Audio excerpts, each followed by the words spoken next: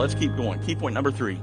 When others see the real you, will your concern for others surface or your selfishness surface? In the next chapter, the king finally sees behind the masks. And I say masks because 2 people are wearing them. Esther, who has not revealed her heritage, and Haman, who hasn't revealed how wicked and his heart really is. Let's pick up verse 1. So the king and Haman went to dine with Queen Esther. And on the second day at the banquet of wine, the king again said to Esther, "What is your petition, Queen Esther? It shall be granted you. And what is your request? Up to half the kingdom, it shall be done." He knows that it wasn't just a banquet, another banquet to follow that one. He knows she has something. Then Queen Esther answered and said, "If I have found favor in your sight, O king, and if it pleases the king, let my life be given me at my petition, and my people at my request. For we have been sold, my people and I, to be destroyed, to be killed, and to be annihilated. Had we been sold as male and female slaves, I would have held my tongue, although the enemy could never compensate for the king's loss." So King Ahasuerus answered and said to Queen Esther, "Who is he? And where is he? And who would dare presume in his heart to do such a thing?" And Esther said, "The adversary and enemy is this wicked Haman." So Haman was terrified before the king and queen. Then the king arose in his wrath from the banquet of wine and went into the palace garden. But Haman stood before the Queen Esther, pleading for his life, for he saw that evil was determined against him by the king. When the king returned from the palace garden to the place of the banquet of wine, Haman had fallen across the couch where Esther was. The king said, "Will he also assault the queen while I'm in the house?" As the word left the king's mouth, they covered Haman's face. Now Harbona, one of the eunuchs, said to the king, "Look, the gallows, 50 cubits high, which Haman made for Mordecai, who spoke good on the king's behalf, is standing at the house of Haman." And the king said, "Hang him on it." So they hanged Haman on the gallows that he had prepared for Mordecai. Then the king's wrath subsided. Have you ever heard the statement, "Your sin will find you out"? I heard that growing up. I would hear that every now and then. Your sin will find you out. And I had this idea that it was suggesting that people eventually, your sin would be exposed and everybody's going to know about it. In reality, that phrase, "your sin will find you out," it comes from Numbers. It's actually a verse of Scripture, Numbers chapter 32. The context of Numbers suggests something more, and in fact, something entirely different than just your sins will be known by everybody. The statement does not say others will find you out or others will find out about your sin. It says your sin will find you out. Sin destroys. The nature of sin is such that whether or not others discover your sin doesn't matter. Your sin will discover you. Sin erodes. Sin destroys yourself. Sin that you have allowed in your heart will eventually destroy you. Your sin will find you and even become destructive. You may think that wearing a mask around others is actually protecting you, but hear me, your sin will find you out. Galatians 6:7 says it this way. It says, "Do not be deceived. God cannot be mocked. A man reaps what he sows." Your sin will find you out. To be clear, let me just suggest this, that this is not the same as karma. Karma is a practice of Eastern religions. It's the idea of you do good and then good things happen to you. You do bad and then bad things happen to you. And it's this idea of you get what you deserve. You do good things happen. You do bad things happen to you. That's the complete opposite of the gospel. It's the complete opposite of what the gospel teaches through grace. Grace is receiving something you didn't deserve. And I would much rather bank on getting grace than karma. Because the truth is, I know myself. I know my heart. And I recognize that grace is so much better than just do good, get good. Do evil, get evil. I read an article this week. I want to share an excerpt with you. It says, if the world knew the magnificence of God's grace, they would be holding out for it. Because I've got a feeling society doesn't need more karma, but a whole lot more grace. If there were more grace, there would be less road rage. If there were more grace, there would be less divorce.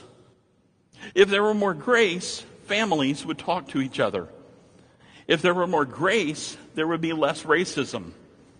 If there were more grace, there would be less violence. If there were more grace, there would be more kindness.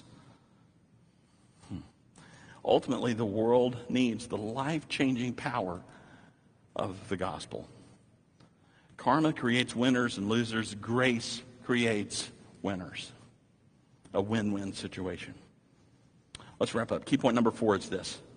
When you experience the grace and mercy of salvation, may we not become content and lack compassion for those without it. Pick up chapter 8, verse 1. On that day, King Ahasuerus gave Queen Esther the house of Haman, the enemy of the Jews. And Mordecai came before the king. The Esther had told how he was related to her. So the king took off his signet ring, which he had taken from Haman, and gave it to Mordecai. And Esther appointed Mordecai over the house of Haman. Now Esther spoke again to the king, fell down at his feet, and implored him with tears to counteract the evil of Haman, the Agagite, and the scheme which he had devised against the Jews. And the king held out the golden scepter toward Esther. So Esther arose and stood before the king and said, if it pleases the king, and if I have found favor in his sight, and the thing seems right to the king that I am pleasing in his eyes, let it be written to revoke the letters devised by Haman, the son of Hammedatha, the Agagite, which he wrote to annihilate the Jews who are in all the king's provinces. For how can I endure to see the evil that will come to my people? Or how can I endure to see the destruction of my countrymen?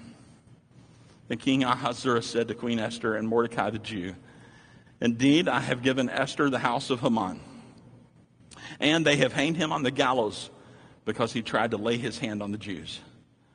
You yourselves write a decree concerning the Jews, as you please, in the king's name, and seal it with the king's signet. For whatever is written in the king's name and sealed with the king's signet ring, no one can revoke.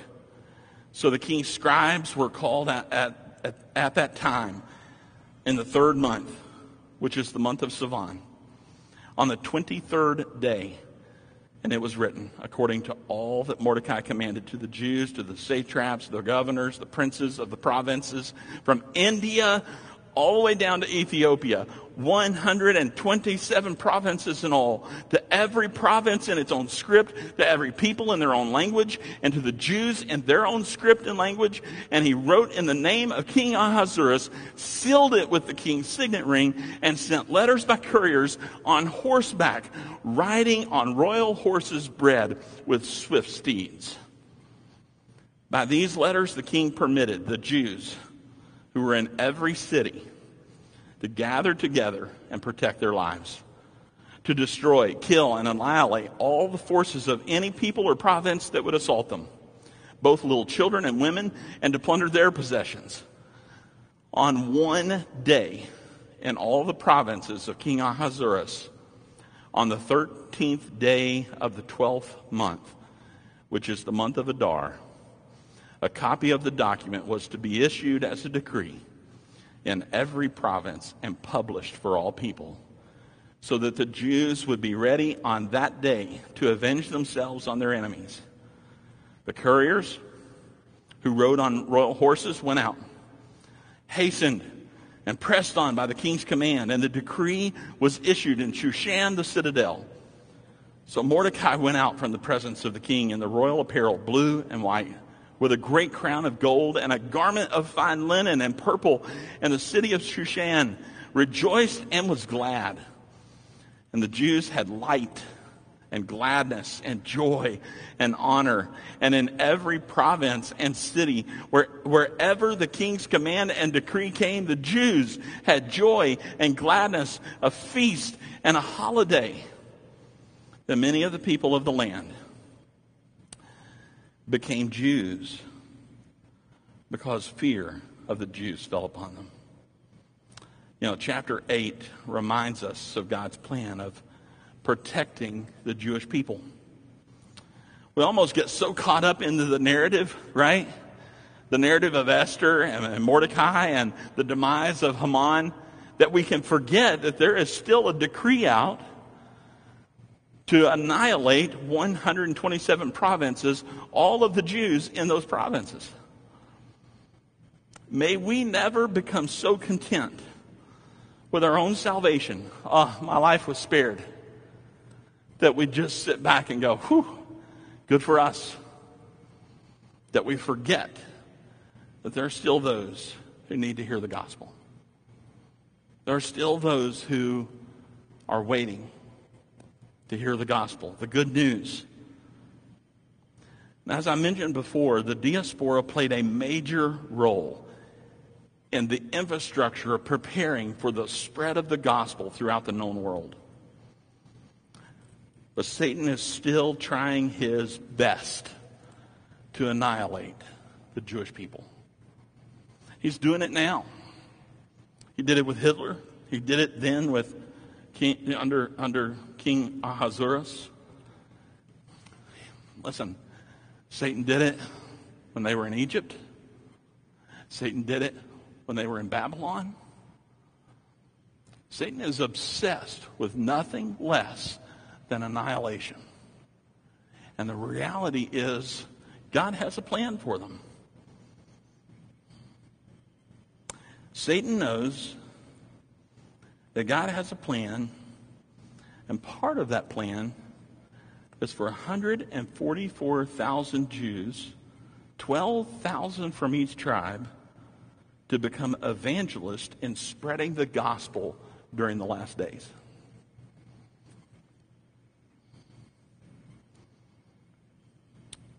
We need to pray for them. We need to pray. Pray for Israel.